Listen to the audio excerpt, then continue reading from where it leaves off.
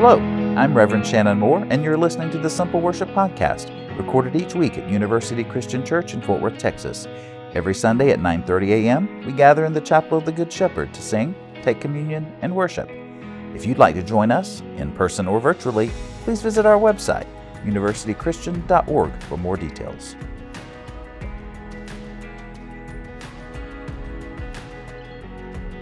We've been looking at the Sermon on the Mount from Matthew chapter 5, 6, and 7. We've just been in chapter 5 for the past few weeks. This is Jesus teaching to the disciples that he's called and to the crowd that has started gathering him because they know there's something there that he has to offer them. He starts out, as we talked about a couple of weeks ago, with the Beatitudes, these series of blessings that sort of turn regular concepts upside down, that the meek and the merciful and the pure in heart are actually blessed, that God provides comfort and righteousness and mercy to those folks, that even to be persecuted for our faith or for following Jesus brings a reward, not in this life and not in monetary treasures, but in life everlasting.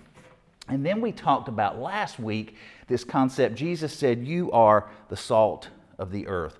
You are the light of the world." And we spent a little time last week talking about these two very simple but important things, that salt brings flavor and brings out the natural flavor in foods, but it doesn't do any good if it's sitting on the shelf in the pantry. You got to use it.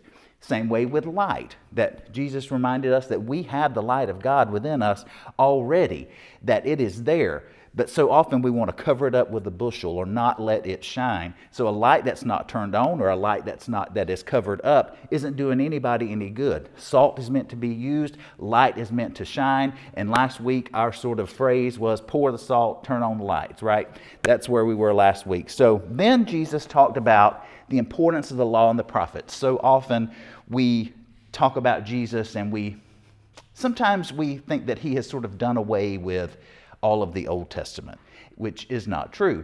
Jesus was Jewish. He was steeped in that Jewish tradition. So were his listeners and the customs and the laws. And so he had a very healthy respect for and love for the law. He just interpreted the law and the prophets through the lens of God's love, which sounds warm and fuzzy, but in actuality is quite difficult to do and challenging to do, as we're going to find out from today's scripture, which is Matthew chapter 5, starting at verse 38. I'm going to read the whole thing this morning, and then we'll go back and talk about it bit by bit. Matthew 5, starting at verse 38. "You have heard that it was said, an eye for an eye, and a tooth for a tooth. But I say to you, do not resist an evildoer. But if anyone strikes you on the right cheek, turn the other also. And if anyone wants to sue you and take your coat, give your cloak as well. And if anyone forces you to go 1 mile, go also the 2nd mile. Give to anyone who begs from you, and do not refuse anyone who wants to borrow from you. You have heard that it was said, you shall love your neighbor and hate your enemy. But I say to you, love your enemies and pray for them, for those who persecute you, so that you may be children of your Father in heaven. For he makes his sun rise on the evil and on the good, and sends rain and righteousness on the righteous and on the unrighteous. For if you love those who love you, what reward do you have? Do not even the tax collectors do the same? And if you greet only your brothers and sisters, what more are you doing than others? Do not even the Gentiles do the same? Be perfect, therefore, as your heavenly Father is perfect." I want to start with that last line, be perfect as your heavenly Father is perfect. This idea of perfection has been one that has loomed large in my life. I don't know if it's because that was an early Bible memory verse for me, be ye therefore perfect. I don't know if it's just how my brain is wired, if it was the way I was raised. But in my life, perfection, these glasses are driving me insane. They're bifocals. Now I can't see y'all, but I can see this. This idea of perfection has shaped my life in such a way that I've lived pretty carefully. I don't try things that I know I'm not going to be good at. Little mistakes just tear me out of the frame. I noticed this morning, we have this tear off prayer card. You can put that in the bullet up here in the plate a little bit later. I noticed that the little bit of the license information, part of it is on the bottom part that you tear off, and that drives me crazy. Last Sunday, if you were in the 11 o'clock service, I prayed. And when I got up to pray, it was right after Russ had made an announcement, which was out of the ordinary for that worship service. So I got up to pray, and it sounded just like Russ Peterman, our senior minister, and Renee Hope, the executive minister. They were sitting over by the pulpit, and it sounded like they went, pss, pss, pss, pss, like trying to get my attention. And I'm like, am I doing something wrong? Am I doing this at the wrong place? And I'm standing at the lectern, and I went, and I just stared at them for what felt like 30 seconds. And they're looking at me like, what are you doing? Like, why are you looking at us? And in my head is like, am I doing this wrong? Am I in the wrong place? Have I said that was Russ not finished? So all this stuff runs through my mind, right? This idea of perfection, which doesn't exist, of course. I found out this week as I was wrestling with this text that another translation, and maybe a better translation of be perfect, is this sense of being persistent, of working toward something, of working toward wholeness, of working toward completion. And I like that because that's something that we can do. Faith is a way of life. It is a daily striving to grow in our relationship with God. I wouldn't say grow closer with God, because God is ever near, God is ever present, but to grow in our relationship with God. And for Christians, we do that by learning and trying to follow the teachings of Jesus and the words of Jesus. But what we also tend to do is we try to legalize, in a way, the words of the gospel, just like the Jewish people in Jesus' day had legalized the law and the prophets, because a list of rules is easy to follow. It's very simplified. Do this, don't do this, and you'll go to heaven, right? Do this, don't do this, and you'll go to heaven. But when we do that, we lose the essence of what the gospel is. And so when we encounter these tough texts like we're looking at today, it's hard to make a behavior checklist out of something like this. That might actually be easier if we did. But Jesus isn't telling us this is how you have to behave in every single situation. Every time this certain one thing happens, you do this. He is asking us to take a step back, to take a bird's eye view of our life and our faith, and to be smart about the way that we live our lives and deal with other people. Just like he's talking about retaliation, right? This concept of an eye for an eye, a tooth for a tooth. Let the punishment fit the crime. But Jesus is saying, instead of being vengeful and taking an eye for an eye or a tooth for a tooth, why don't we do something surprising when someone does something to us? And he gives an example. So if somebody hits you, turn the other cheek, offer the other cheek. This is not Jesus saying, be abused, accept abuse every time somebody, he's not telling us to live that way. But what a surprising thing if somebody hits you, and instead of hitting them back or yelling at them or screaming at them or scratching at them, you just turn the other cheek. And they're going to be like, what is he doing?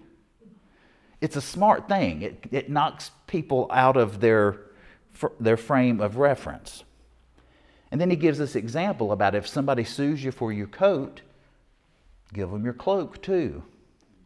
For the poor people who were listening to Jesus, your cloak was your blanket. So if a person with power sues you for your coat, and then you, in addition, just give it to them and then give them your bed blanket too, that's going to make them look real petty. That's going to make them think, what is she doing? Jesus isn't saying this is how you behave every time you're mugged. This is a way to live your life in a different way, to approach our lives in a way that always elicits a faithful response. Something surprising, something that says, this person is different. This person lives life in a different way. What are they doing? He says if you're forced to walk a mile, the Roman government could force you to carry soldiers' things for a mile. Jesus is like, they make you do that, just keep going another mile. They're not going to know what you're doing. They're not going to understand that. Then he shifts into this idea about telling us how to live this different way. How do we get to that point where we learn to approach our faith with this bird's eye view, where we shift and are nimble and can flex and do things differently than people expect us to do? And this one is a doozy. He says the sun shines and the rain falls on not just the good people, but on everybody. Everybody has worth. Even them? Even them. Love your enemies. Love your enemies. Pray for them. Pray for your enemies. The way we practice loving our enemies is to pray for them instead of wishing them harm or wishing retaliation against them. Jesus says, pray for them. Now, I've been known to, when a really rude driver, a horrible driver, cuts me off, I have been known to wish out loud that that person would get a ticket. I have been known to pray that that person would get a ticket. And then later, when I drive by and they're sitting on the side of the road, this is the fantasy in my head, then I get to slow down and wave at them and smile. That is that's the easy way. That's the sort of childish root behavior that is instilled in us. I'm going to hurt them the way they hurt me. That's how we slide into not caring about other people as people. And we have to consider who we think of as our enemies. It's not just the Taliban or Al-Qaeda. It could be that politician that makes your stomach churn every time you see her or him. Or it might be the people that love that politician that make your stomach turn every time you see her or him. It might be Aunt Wilma and Uncle Joe. It might be the parents of your kid's best friend. It might be your next door neighbor. It might be somebody sitting across this aisle from you right now. I'm going to hurt them like they hurt me. Or I'm going to hurt them before they hurt me.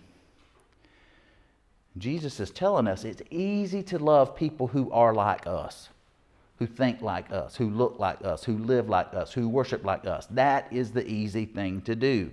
And it's easy to hate people who don't look like us, live like us, worship like us, eat like us.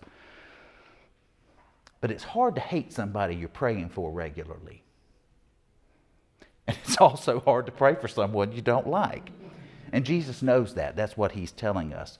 That's why he says not be perfect, but be persistent. Be working to this sense of wholeness. Be working to this way of living a complete life.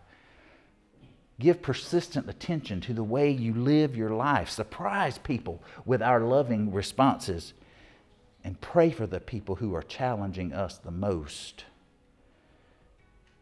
And one day you might say, what am I doing? You are walking in the way of Jesus.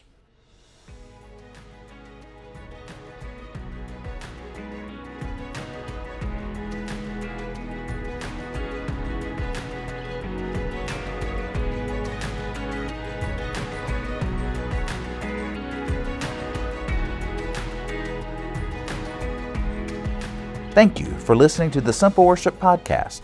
If you have any questions, please do not hesitate to reach out to us at universitychristian.org. If you like this sermon, please share it with others. Thanks again, and have a blessed week.